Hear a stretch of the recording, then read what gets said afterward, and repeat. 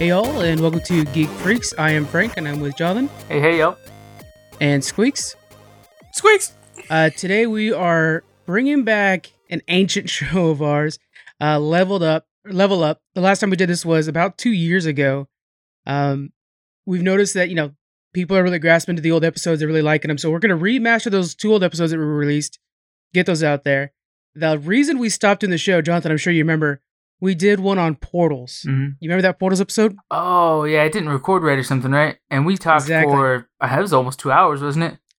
2.5 hours. Oh, man. And it didn't record right. It had so much distortion, it was unsavable. Back then, I couldn't figure out how to save it. Now I probably might be able to, but I can't find. I've been looking everywhere trying to find that audio.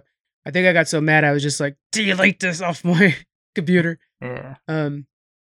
Yeah. Remember back in those days, we used to surround one mic and try to, get the levels right. Oh, man. What a mess. And then, we had to record for a little bit so we can get the refrigerator sound out of the audio. So many different things from back then. So anyways, Level Up is back. We're going to try to do this probably once a month, but we're going to have one that comes out clearly this week. This is when you're listening to BioShock. We're going to have another one coming out next week as a little bit of just a bonus on my bonus. That one was going to be with Kevin of Kevinjection. He's going to be coming in and we're going to be talking about Knights of the Old Republic. So you guys are going to get a little bit more of this, but then it'll be once a month that we're going to bring this. That should be a lot of fun. Okay, just a quick little reminder of how this works. We're going to be going through the levels, which are the different components of the video game. We're going to have sound effects showing the level up and stuff like that, but we have level 1 is your story, level 2 is your gameplay, level 3 we're going over design. We have the bonus level, which is your last adjustments, which we fixed little things that we used to use from back in the day. It's much more, I like it better now. Anyways, boss battle, where we talk about the pros and cons summary, and we give it and we tally up its final score, and we talk about where you can buy the game. And then the DLCs is where we talk about all the extra stuff, your sequels, your other adaptations, and fun facts about the game. Ready to go. Once you pass a level, you cannot go back. So, yes. We're going by Mario 85 rules, which used to irritate the hell out of me. I was like, there was a box I missed there. I know there was. So those are the rules we're using. Okay, here we go. We're pressing start. Game title, BioShock. Okay, this is the original one. The developer was Irrational Games. They became 2K Boston and then eventually moved back to Irrational Games until the company was closed down. The lead designer on this is Kevin Levine. He was involved in the sequels as well. The publisher was 2K Games and eventually Feral Interactives. And it was originally released on the Xbox 360, the PS3, and then a year later on the PC. What systems did you guys play the game on? I know I played it on the Xbox 360 and the PC. Yeah, I played it only on the Xbox 360. Okay, what about you, Squeaks? Yeah, Xbox 360 and PC. Okay, played on the PC as well. I have not tried the remastered version. Did you get your hands on that, Squeaks, on the PC version? Yes, I did. I played I got the BioShock, I don't know, triple pack or whatever. Right. And it came with all the remasters. Did you feel like it was a substantial upgrade? No, not really, actually. Because if I'm trying to remember back in the time of 360, I always thought these graphics looked amazing anyway. Of course, yeah. So I never did the comparison as it would be the graphics nowadays. So to me, I always have this fresh memory of like, oh my god, this game looks amazing. Yeah. So. Yeah, the same way I am too, where it's kind of like, I mean, I remember back at 360 when we moved in from Xbox original to 360, it was like, everything's so smooth, this thing is unbeatable. It lasted for 10 years, which is pretty crazy. But yeah, I do want to get my hands on the PC version, again, the remaster, because I just got the original, get the remaster to see what that's like. Yeah. All right, so now we're moving on, guys. I think that's basically it for our press start. It's time we get to the tutorial. Now, who wants to try to summarize this game in under 1 minute? Who thinks they can handle it? Shit. Not the story, but just kind of give... So it could be the story. It's up to you. You have 1 minute to summarize this game the best way you can. Who wants to take the mantle on this one?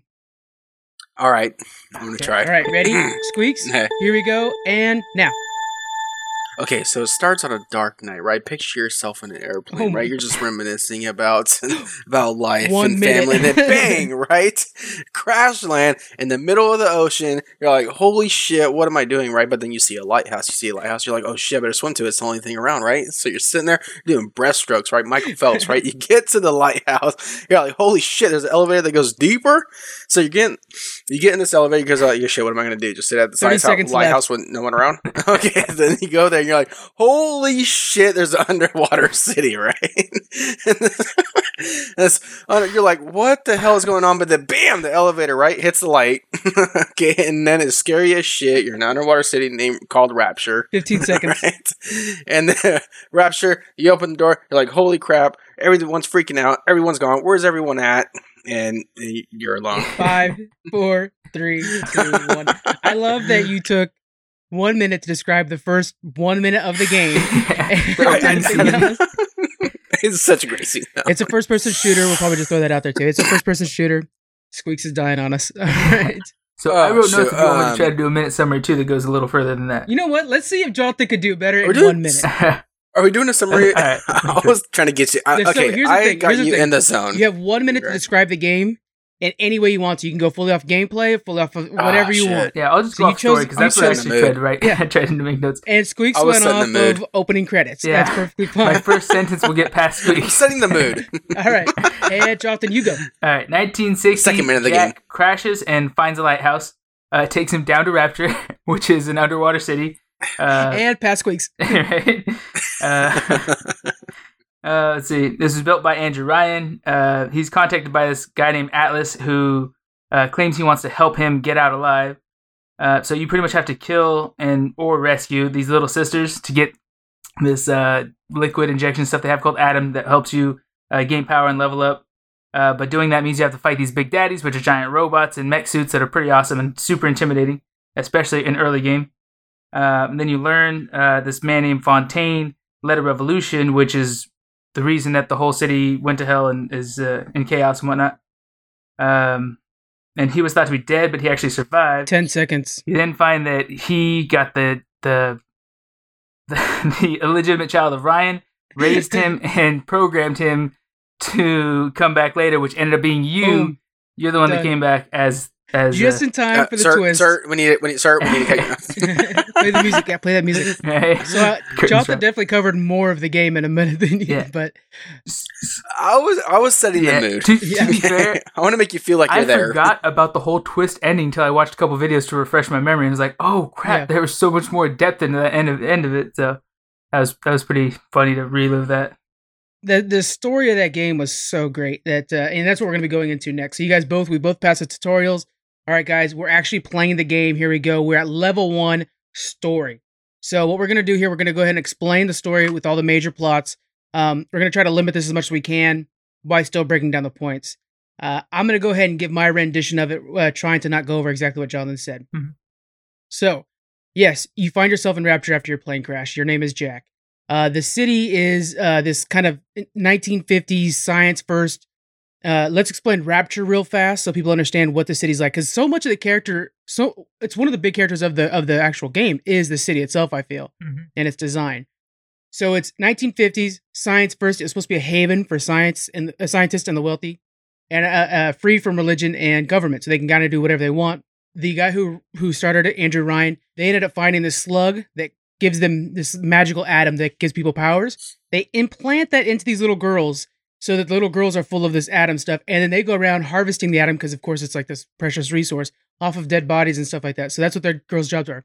Of course, the now addicted members of Rapture are killing the little girls to get their atom, and now so Ryan's idea was like, let's make these big daddies to protect little girls. So now that's what you have going on. You have that environment.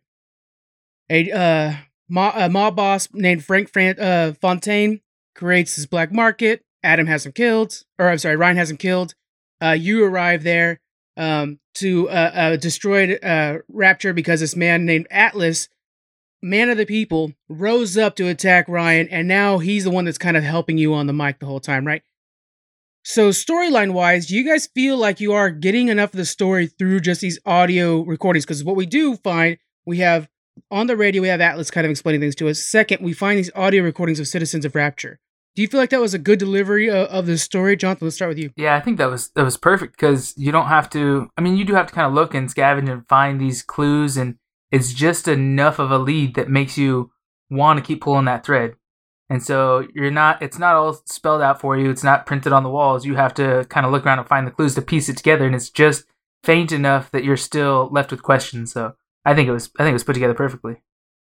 I found myself kind of getting like distracted though, because while I'm trying to pay attention to the story, I'm also fighting these like slicers and stuff like that. I had a hard time with it. I think I would have gone with cutscenes more. I'm not sure. You do realize, like early on, that every word they say in those audios is really important, and I don't think. Yeah. I'm pretty sure you can't replay, or at least some of them you can't replay afterwards unless you find the tape. But yeah, you don't want to miss anything, so it's kind of hard to actually continue playing while they're talking. Right. Yeah. A lot of those recordings are up to the fall of Rapture, and then of course Atlas is giving you a lot of hints and stuff like that to your future, so you don't really want to miss any of those. So the idea is like, hey, okay, Atlas, this hero or whatever, saying let's go kill this guy Ryan, who's a corrupt asshole. So you guys are going through things. You're running across little sisters. You have to choose whether or not you want to harvest them or spare them. You have a different ending depending on which choice you go with, and we'll talk about that at the end of the story part. And you're just hitting these checkpoints of like, citizens of Rapture that kind of got out of control one after another, and killing big daddies along the way. So that's kind of the general gameplay, storyline wise, and then until eventually you do hit that point that Jonathan was talking about, where you find out you were brainwashed. You're actually a kid that came from Rapture. They were sent up when you were 2, and then what was the name? What was the code word, John? Do you remember the code word to activate your insanity? Shoot, it was like, if you don't mind, or do me a would you be so kind, or do me a kindness? I think it's would you be so kind. Would you kindly? Would you kindly? That's what it was. That's what it is. Would you kindly? Man. It's funny because people wouldn't nowadays commonly speak with that kind of terminology, but it makes sense because what it is Atlas kind of has this like heavy Russian or Irish accent, so it kind of makes sense the way he says it. Yeah. And then we revealed that, of course, Atlas is actually this mob boss that supposedly had died. Squeaks, what did you think about that reveal of like, then you're like, oh my God, he said the kind thing so many times. What did you think about that, man? I thought it was definitely a huge twist because you're hopefully trusting this guy the whole time, right? So yeah. For them to just do that out of nowhere, it was a nice twist. But kind of like what you went back to, where we have to listen to the recording. So I could see where when you're doing whatever, fighting anything, that if you didn't really pay attention to some of that stuff, you wouldn't maybe understand the whole "would you kindly?" Yeah. If it was at a certain point in the game. So. But I thought it was a great twist, but I still enjoyed that that's how we were getting the story, was through just the audio tapes and then kind of just living the aftermath of it.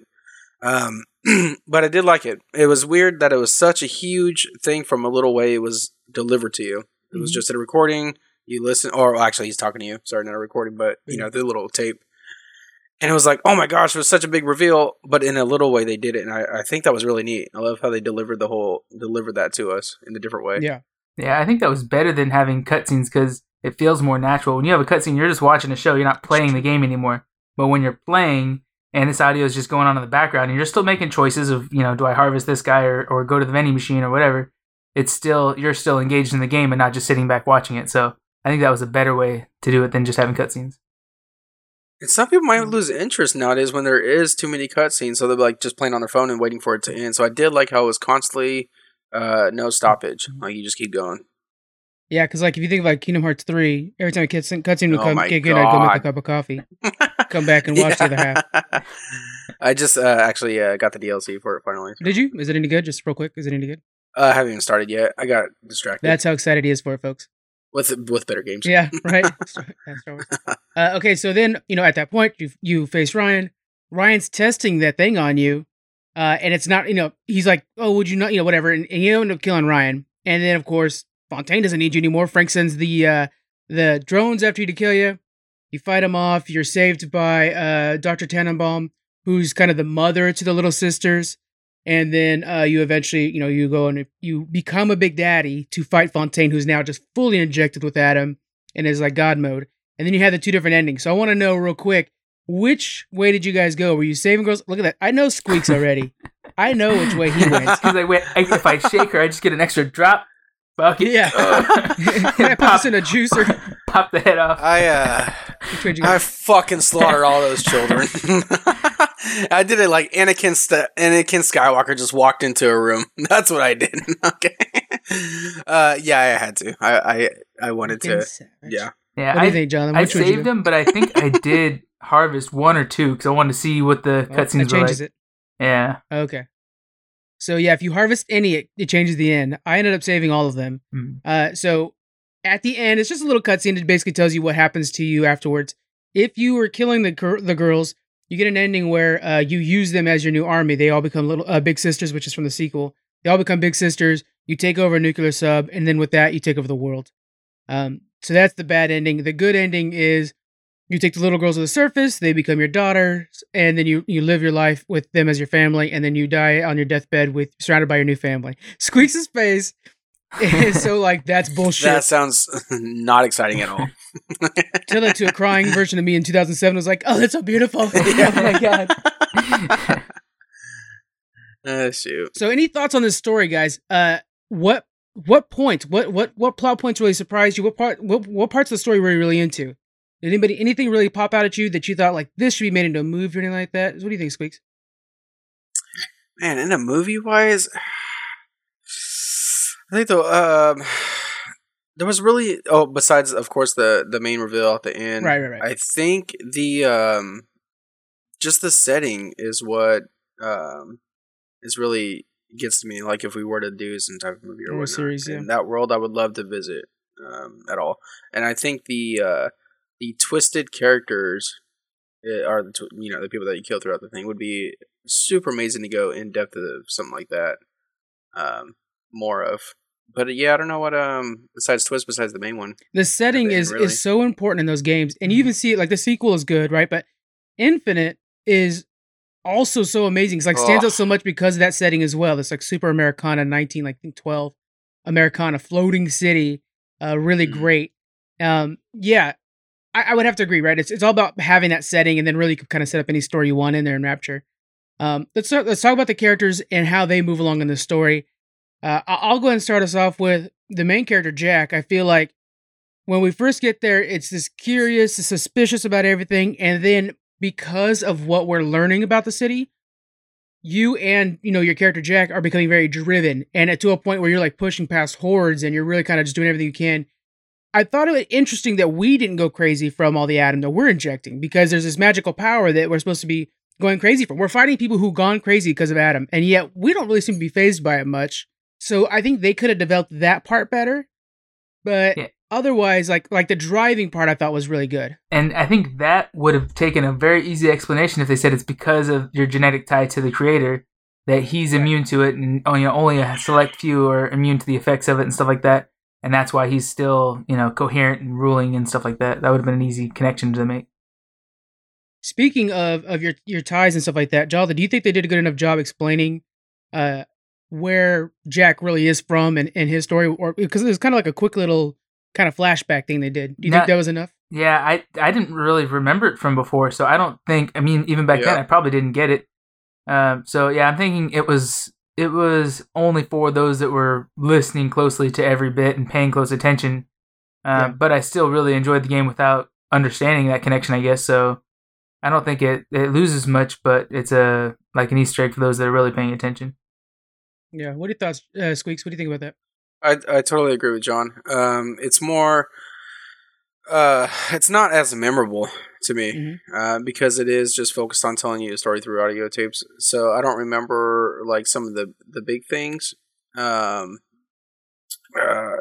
not. I played it twice now, and I still couldn't tell you exactly every point. That brings me back to what I think the cutscenes would have been better, because that stops you from what you're doing and then turns your focus to it. I think we all, I hate to bring up World of Warcraft every time we sit in front of a mic, but in World of Warcraft, we all remember the Lich King's death cutscene. It's so memorable. You remember that plot point because it stops us and tells us, hey, pay attention right here. Uther's there, stuff like that. I don't know. That's why I think that's the way to go, personally. I can see that. I like the differentness of it, of not being cutscenes, but then you have a valid point. If I play this game twice and I can't really give you the little details of it, then then I guess the cutscenes would have worked out pretty well. It's just my big thing is that some of the audio recordings come at a time when you're trying to survive, and your brain, I have a hard time anyways, splitting between like shoot that shit or listen to this audio tape. I'm only going to pick one. Yeah. It's not going to be like, let me die while I hear what Ryan has to say. Okay. Any of the characters that had a really good story that you think really actually developed throughout the whole thing? Any ideas? I mean, really, it's all about Jack, right? I mean, The little girls, of course, you're afraid of them when you first see them because they look creepy. But then if you're saving them, they become a good character. But Yeah, it's totally about Jack. But then I was thinking also I would love to hear more of the female that was trying to explain to you about, hey, save the girls, hey, they have gifts for you, stuff like that. Dr. I Tenenbaum. would have loved it more. Yeah, I would have loved to see a little bit more of her, but yeah, we're all totally focused on Jack himself. So yeah, she's the voiceover for both cutscenes at the end too. The finale. Mm-hmm. One thing I do like with Jack how they show his hands, but they never show his face. They don't really give you much about who he is. So I think because of that, he doesn't have an identity very developed. So that helps you plug into the character more and feel like you're not playing as Jack, you're playing as yourself, kind of thing. That's kind of cool. Yeah. Which is funny because if you think of Infinite, they show you Booker's face, the main character in that one, the whole time. And if you think of the twist, that's crazy for them to do that, right? We'll probably do. I mean, I really want to do Infinite another day. But if you think of the twist in that one, it's crazy that they're right away showing you his face because that's the one they want to kind of hide, not this one. Mm-hmm. So there's something there too. One more character I want to kind of bring up is the Big Daddies as a character. I feel like in the beginning, they're this like foreboding creature that, they take up all the presence of the room. Like they come into the room, you're focused on them. Honestly, even the slicers go away. You just focus on the Big Daddy, right? By the end, you're becoming a Big Daddy. Mm-hmm. What could that mean story-wise? Is that like accepting this new world or just like you're pushed to the limit and you just have to now go to the dark side? Are you becoming Anakin into Vader? What's going on there? I think that's a lot of character development in Jack again, because you're taking those injections the whole time. You're getting stronger and stronger. As you get in the game, you realize you're getting a little bit better at taking on the Big Daddies. That echoing sound of their steps isn't as intimidating. Now you start thinking like, okay, maybe I could check a couple more bodies before I take this guy on, and then eventually you could take him on with not so much struggle at all.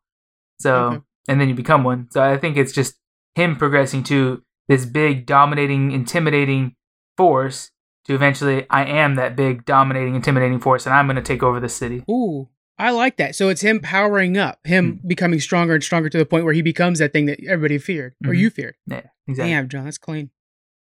All right, before we move on past this level, let's look at the structure here, the pacing. Did you guys feel like the story kind of kept up the whole time? Were you entertained the whole time? Because we had like parts where it was like basically jumping around from citizen to citizen. This guy's the entertainer. This one's a plastic surgeon, blah, blah, blah. Do you feel like the pace was good, Squeaks? What do you think?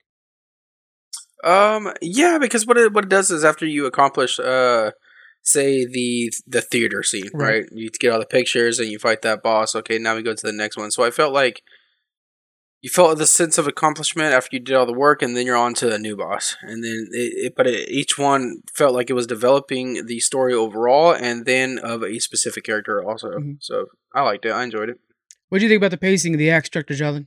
Any complaints? No complaints. I realized I never really got bored. Usually, I get bored in the game pretty easy, and once I get bored, I'll drop it and maybe come back a few weeks later. But this is the kind of game you could sit through and just beat the whole game in one sitting. It doesn't leave you, waiting for anything. So I liked it. Yeah. All right. Last chance, guys, before we level up. Anything else you guys want to put in from the story? I'm good on my end. Yeah, you guys both are solid? All right, then we are officially leveling up. What is the score you guys are giving for the story itself? Jonathan, what do you got for a score, man? What's this out of? 30. 30 what? 30. Whoa. Out of 30? Okay. Well, that's true. Yeah, you're right. Out of 30. 30 vials of Adam. Daughters. Oh, no. Ooh, I like yours. like that 30 one. little sisters. Oh, see, I like yours. Okay, fine. We'll go 30 vials of Adam. I got to give it like at least 28. 28. Damn, nice. What do you think, Squeaks? Yeah, I would do a 25. 25. I'm actually going 25 too because I actually think more cutscenes were needed to explain the story better. But the actual story was very good. I just think the delivery could have been better myself. But yeah. All right, guys, we're leveling up. Kick in that sound effects. Here we go. We got level 2 gameplay. Let's go over the basics here. John, we're going to start with you, man. Controls, movement, combat, camera.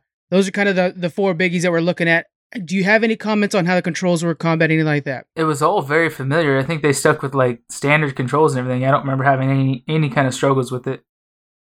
Just scavenging through the bodies and stuff like that. Finding ammo, using your gun, the aim, I'm pretty sure you zoom with or focus with the trigger like you would on a regular Xbox controller. So I think they kept it all mainstream, which made it seem seamless or very user friendly.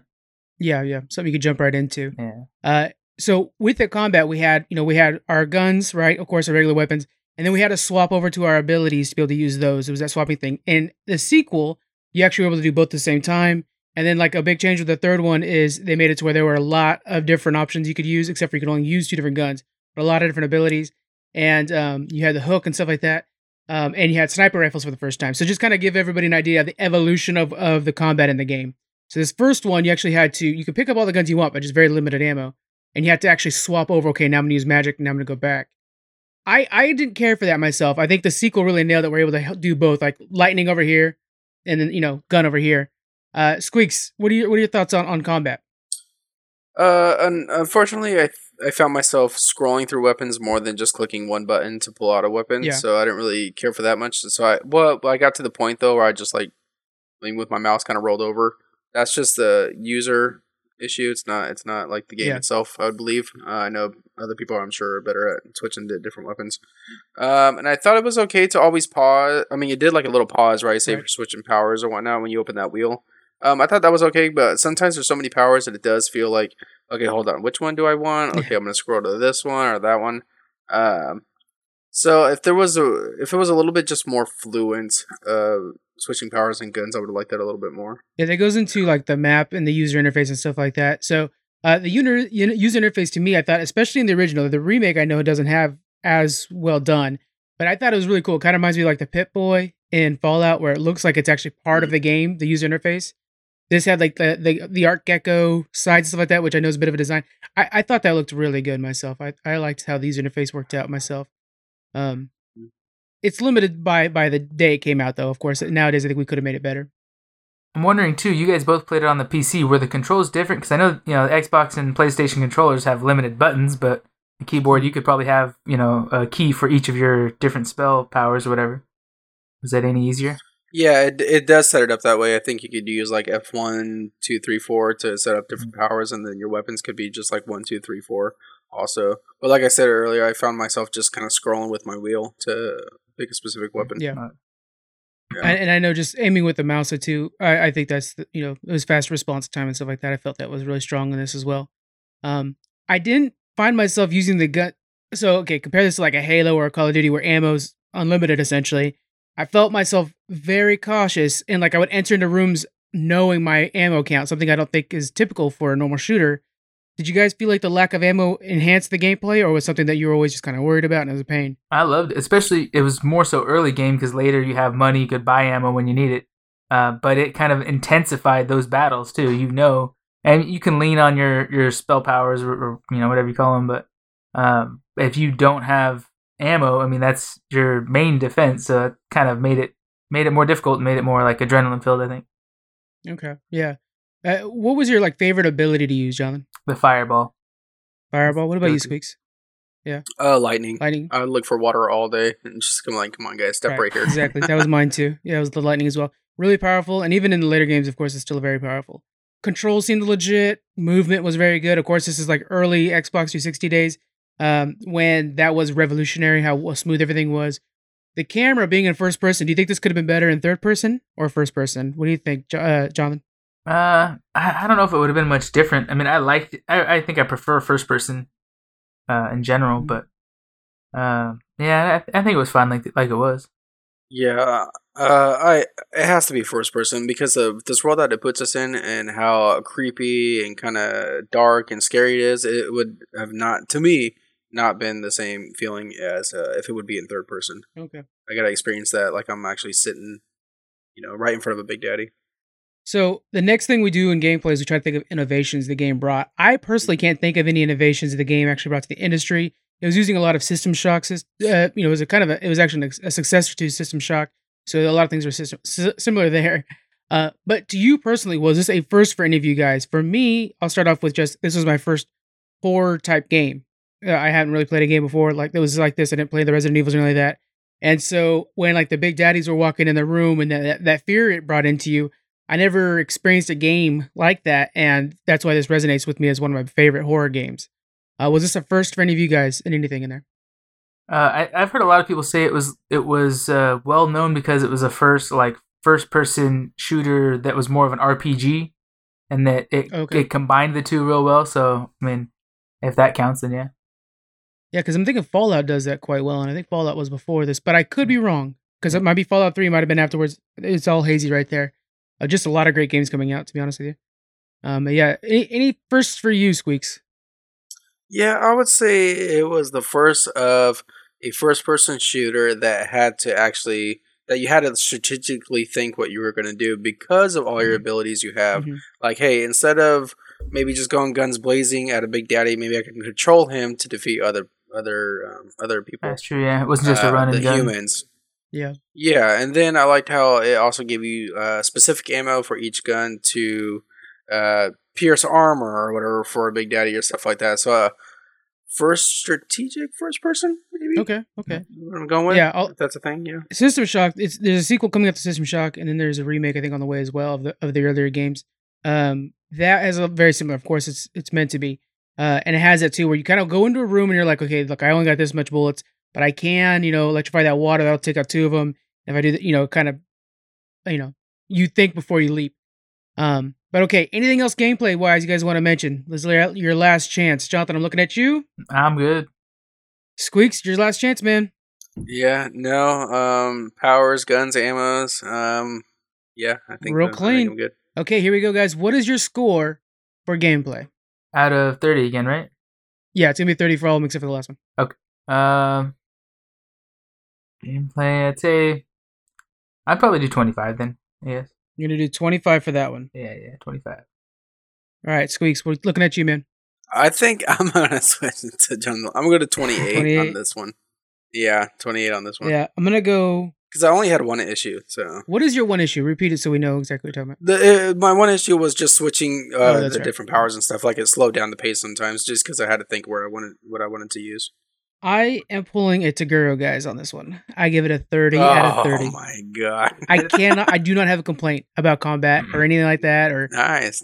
I thought the controls are smooth, and I really liked. We're going to go into design next, so I didn't want to mention it now, but I really liked when you would walk into a room, especially that first one, right before you go down to the elevator, and it was almost like forcing you to like look at things cinematically, and just would open up areas like that, where it was like, look at this beautiful world we built. And that was all just kind of this idea of like, you have full control, but when you walk in, it's almost like you're discovering this spot. I think that was a really cool addition to the thing. All right, we have our scores 25, 28, and now 30. We're moving on to level 3. We're leveled up. All right, let's look at graphics. We're looking over design stuff, guys. We're looking at level design first. Is this the strongest point in the game? We're in the middle of Rapture. Squeaks, what do you think, man? Like level design? Level design. What do you think? When I think of this, I've always, and I already brought it up, I always think of, I don't know, sometimes I get tired of being in a big section and then there's like a long hallway and there's like doors to walk in through. Okay. Sometimes I got over that. But everything was just so beautiful that I didn't mind doing that. And what I referenced earlier was the villain that you had to put all the pictures on the thing. Okay, yeah. So visually, that one always sticks in my head because I think that one was just twisted to me. When you had to defeat that boss, but just playing his games of getting the pictures or taking pictures of the people that you killed to put them up on the stage. Yeah. So damn, like even though I got kind of tired of like going through different hallways or with different doors and whatnot, I always wanted to see what was behind that door. Yeah. What do you think, John? What do you think about the general level design?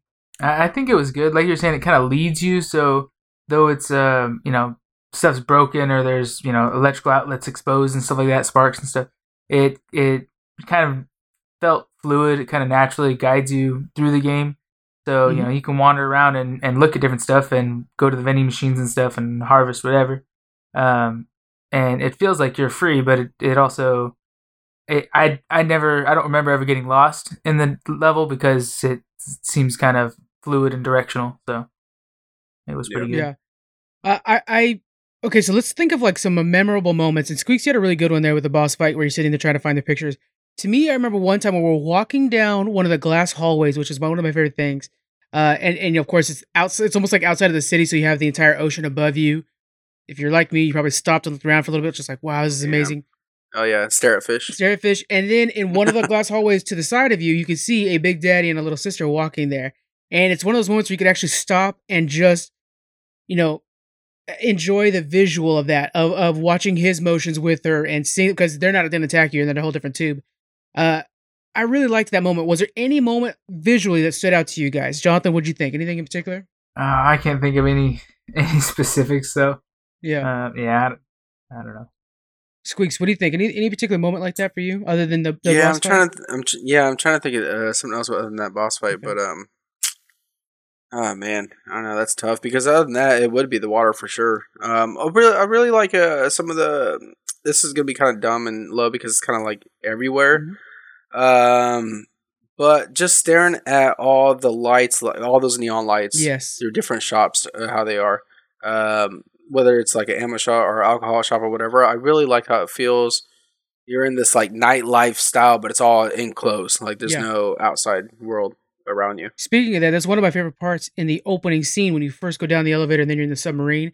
It's kind of giving you that visual of like, this is what Rapture looks like. You don't see Rapture from the outside very often when you're actually in the Yep. game, but that's one of the things that stands out is like, so I'm outside. I do see tunnels, but there's a lot of those like billboard lights from the 50s that are up Mhm. outside the city, which kind of like, wow, it shows that the city could have been so Yeah, much right? more because you're seeing it from out, outside. That was a really good moment as well. The lighting in this game is really good outside of the neon lights too. I liked how you'd have like flickering lights that would almost kind of show you, almost warn you of danger, right? When you have that flickering light, you could barely see. In the sequels, they really took advantage of that, but in this one, I thought it was a really good step forward in kind of using lighting as a storytelling device. It was really good. Character design. How do you think the characters looked? We had the big daddies, of course, most notable. Little sisters. We have the slicers, and then we have they're actually protagonist bosses. Squeaks, was there any particular character design you really fell in love with?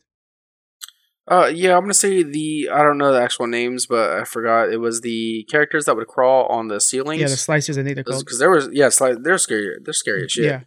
But what I like that's how even just the normal individuals that you kill, they're beautiful in a twisted way. Mhm.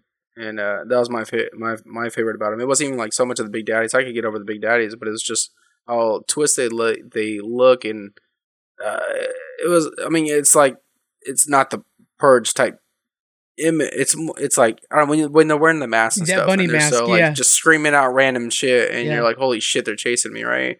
But the ones that climb the slicers, you said I think it's the slicers. forgot. Yeah.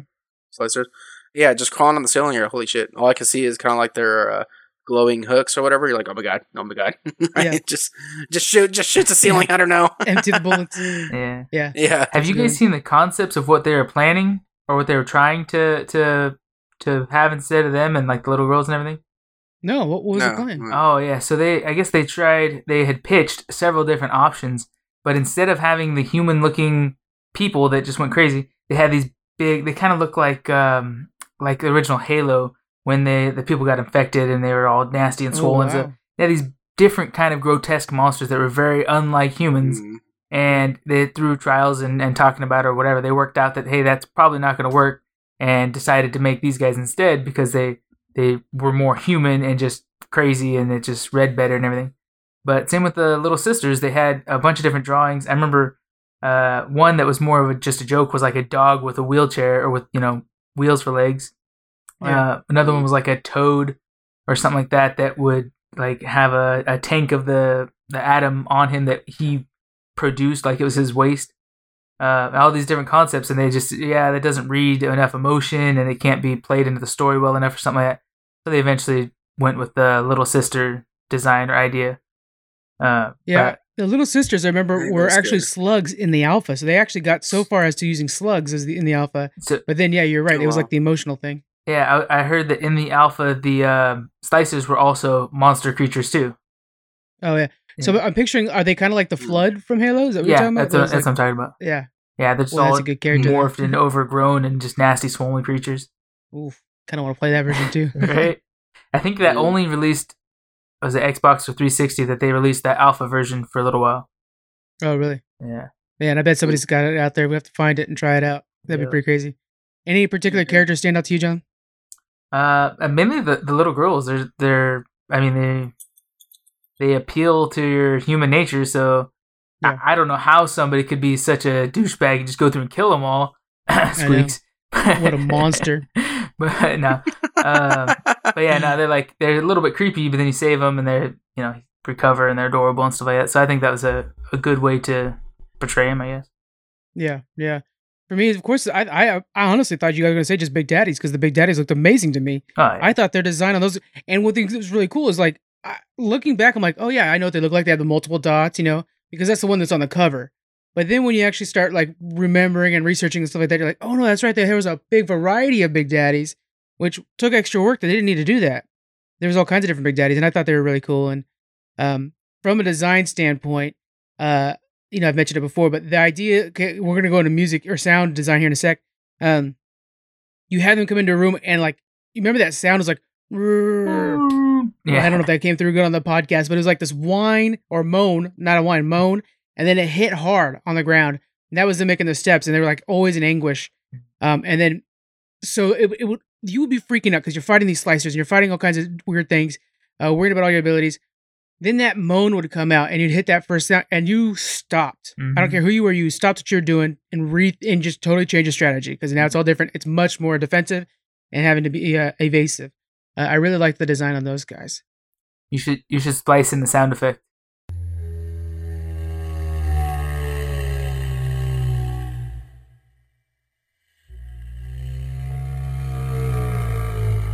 Any other visual graphics you guys thought were really outstanding? It's hard because Rapture itself was so gorgeous, so it's really hard to kind of capture that. Anything else? Just the general design, the 60s, 50s, 40s, whatever vibe was really well done. And it integrated into everything, like the vending machines and stuff like that. And like you said, the menu, they just did a good job of making it all cohesive and look the same style. It was nice. Yeah. Yeah, I want to say it was... I think they went to Rockefeller Center, is what I saw in the notes, and that's where they got the idea because Rockefeller Center has that Gothic Art Deco's design, and that's what they used for the entire city. The real 50s look. Okay, now into the audio aspect of the design, which I think is one of the stronger points in the game. Because the storytelling is being done all through audio, what do you guys think about the voice acting? Any highlights to you? Squeaks, let's talk about you, man. What do you think? What I liked on some of the voices that they really felt like that they were distressed while they were talking to you. I like if something was going wrong, they really put their feelings or emotions through that recording or the radio that they're playing at you. So that's my favorite part of it because it really does feel like what you're going through is kind of affecting what they're going through, and it's not just talking over the radio with a monotone attitude. One thing I think that their voice acting was good, but one thing I appreciated that they put in the design or whatever in the plans was Atlas's Irish accent, because that made it easy to differentiate the different characters by having just it doesn't take much, a little bit of an accent, because if you just sound like everyone's speaking plain like American English, then it's hard to tell who's talking. And I know they have a little pop up in the corner saying who's talking, but that was kind of a good character detail on him, I think.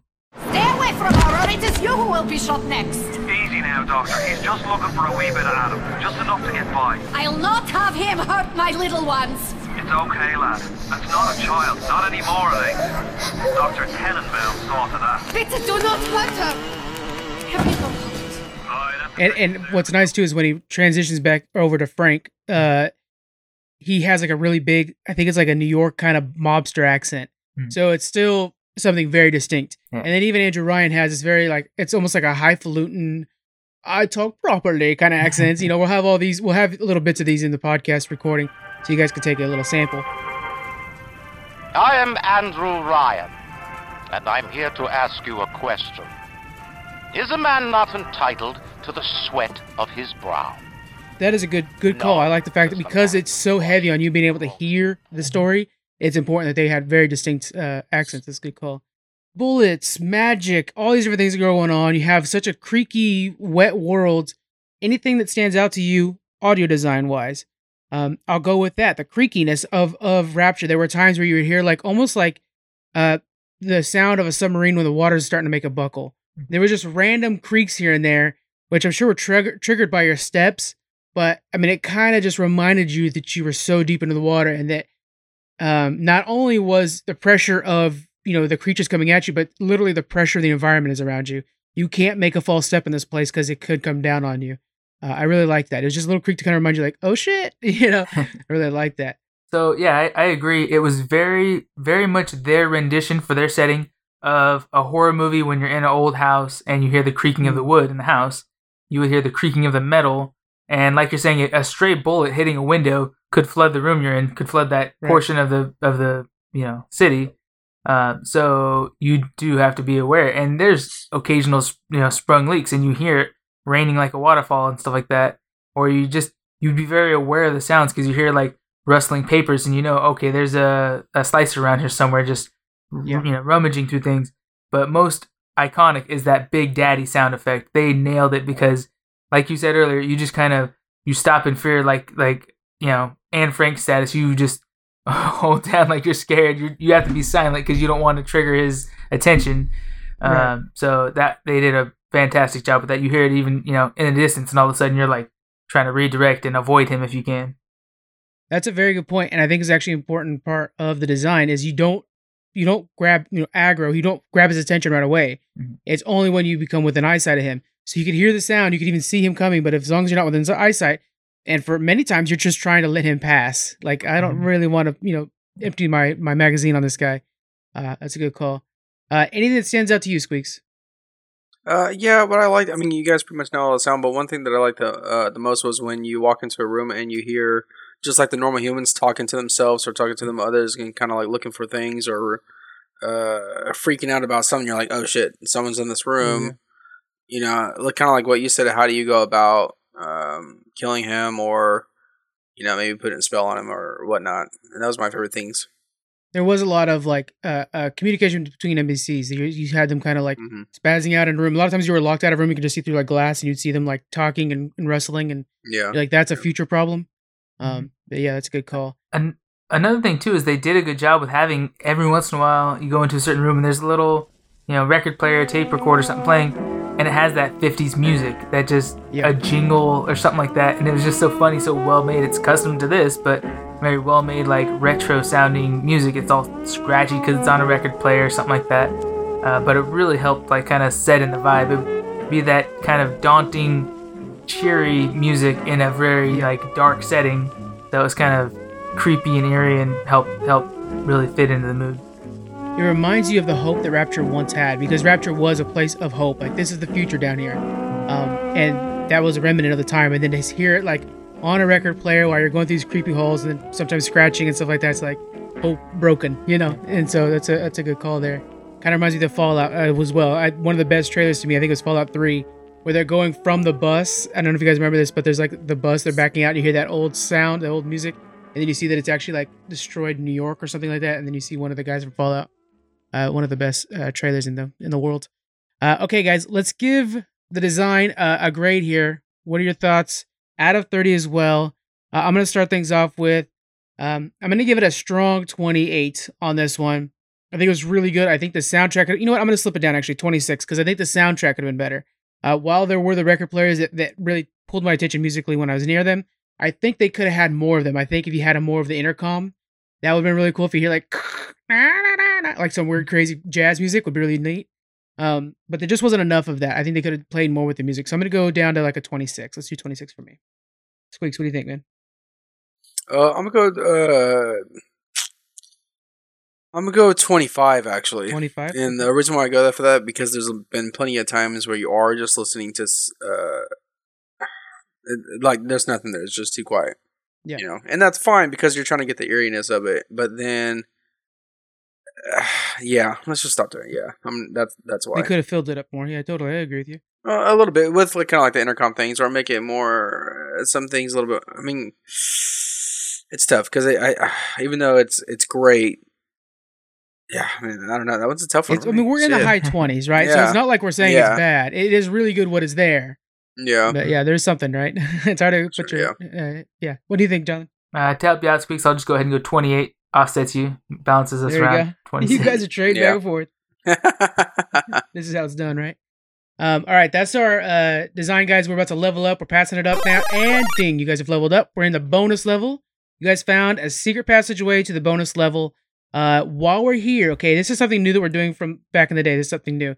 So we're gonna tally your guys' scores. We're gonna tell you where you guys stand, and then you have 10 free points to add or not add if you think it's at a good spot. The reason we're doing this, I don't know if you guys remember this back in the old days. We'd add up our scores like, man, I gave that game an 80, but I remember I had a lot of fun with it. It doesn't deserve an 80. So you can kind of boot it up to a 90 if you'd like to at this point, okay? So let's look at your guys' score. Jonathan, you had a 28, then a 25, and a 28.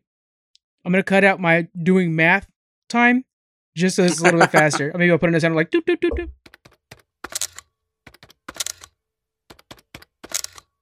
All right, so at this point, we're going to see where we're at now with out of 90. Okay, Jonathan, you're at an 81 out of 90 so far. I'm at an 81 out of 90 so far. And Squeaks, you hate this game. You have it at a 78. Yeah, apparently I do. All right, so before we give any additional points, let's think about the intangible parts of the game. Did you have fun? Basically is what it comes down to.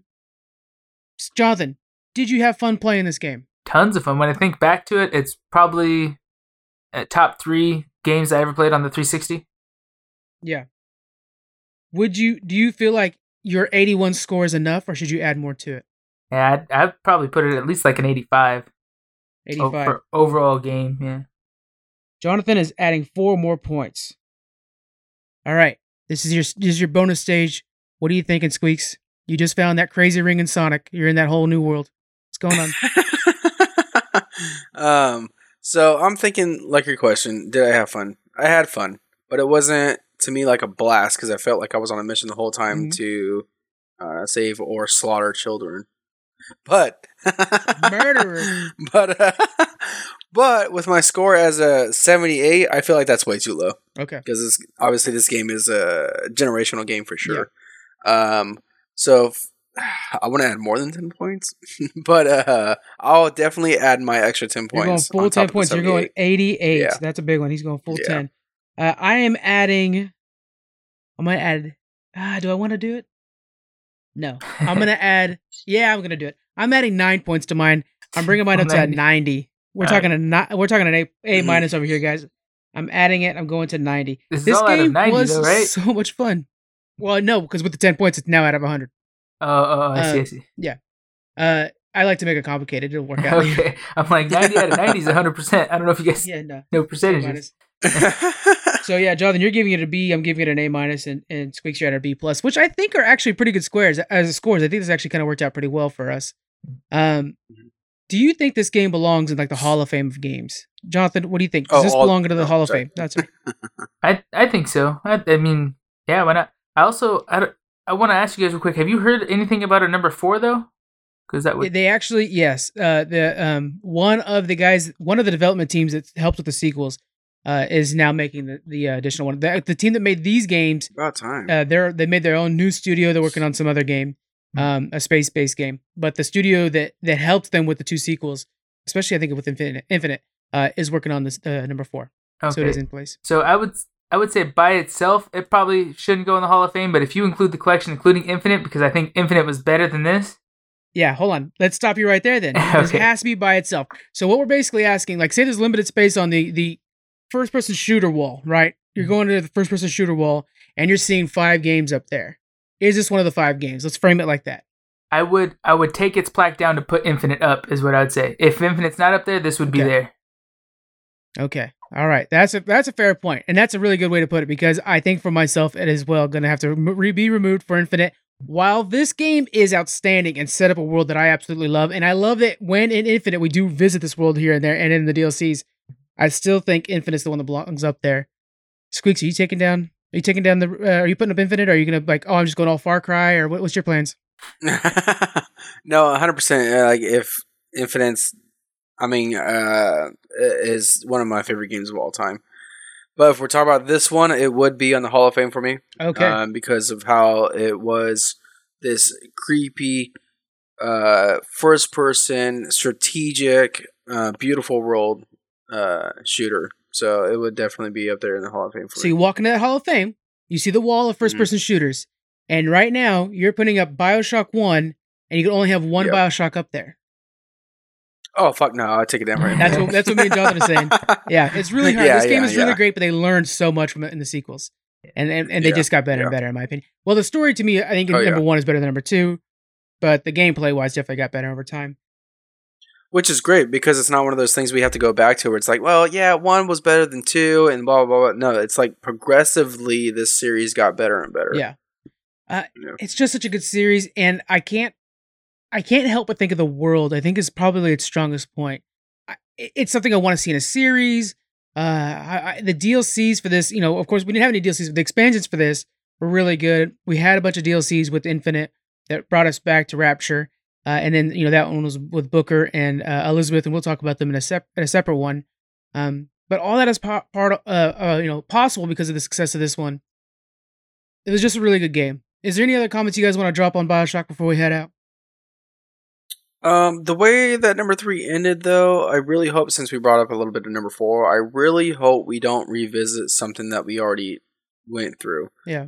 The way that number 3 ended, it was perfect to where you just expand it and there was no ending to anything. So I really hope they could come up with that idea. We got 2 games underwater. We got the 1 game in the sky. What's the next world that we could visit? Yeah. Did you play the 3 DLCs after Infinite? No, but that's just me though. Even though how much I love Infinite, I'm not a huge purchase of DLCs afterwards. That's just the type of person I am now. So just to give you a heads up, the first DLC for Infinite was this thing where basically there's like an endless horde coming while you're in Colombia and you're fighting them off. The second 2 are a 2-parter, and that you actually return back to Rapture and you play as Booker and Elizabeth in Rapture, alternate versions of them, because remember there's multiple versions of them. You actually play as their versions in Rapture. So, and they're like different people. Like I think actually Elizabeth's a little bit evil or something like that. It's a whole different thing. So it's those 2 are worth visiting. They're really interesting. The second, actually, Okay. the very last part, the second part of the 2-parter, you play as Elizabeth and it becomes a stealth game. I think it'd be cool if in the number 4, I heard that, or I saw in a video, that in their original concepts and stuff, they were thinking of making this number 1 a space game, a space setting instead of underwater. So that'd be kind of cool if they do that for 4. Or I think I prefer, since the way Infinite ended, that it was multi-dimensional and you can hop in and out of dimensions and you have to find certain people maybe from different dimensions and bring them together or something. That'd be kind of... You could visit different worlds. Each dimension would be a different type of. We saw setting. that in That'd be Infinite where you're able to go to France and stuff like that at one point. I could be thinking of Assassin's Creed. One of the Assassin's Creeds do that too, and it messes me up. Yeah, so my only really fun facts about this thing was the fact that they planned on the little sisters being slugs at first, and then they were like, yeah, but you don't care about the slugs, you need to care about the slugs a little bit, so they're like, let's make them little girls instead. There was that, and then the System Shock thing, the fact that this game is based off of System Shock 1 and 2, which were some of the first games to really utilize the 3D worlds. Because if you think of like Doom, I don't know if you guys remember the old Dooms, it was like, okay, you press this way and it basically changed the way you were facing, but it wasn't like I could smoothly go this way or that way. But with the use of WASD and then the mouse as you're looking, it actually opened up a lot of doors for that. So there was innovation in the games that came before this game. It just perfected them all. But I think that's it. Okay, let's go over those scores one more time. Jonathan, you gave this an 85 out of 100. I gave it a 90 out of 100. I guess I just like it better. And Squeaks, you gave it an 88. I think that's great, guys. We just leveled up. We beat the game, and we're all all-stars. It's pretty great. Whoop, whoop. All right, guys. We have the regular podcast coming out on every Tuesday, and our next level up will be with Kevin of Kevinjection. That'll be coming probably in 2 weeks from this. No, probably 1 week. Actually, I'm going to do it a little bit early because we're recording it early. You can get it earlier. And we're going Knights of the Old Republic on that one, which is just one of the best stories in video games. We'll see you guys then. Bye. Bye.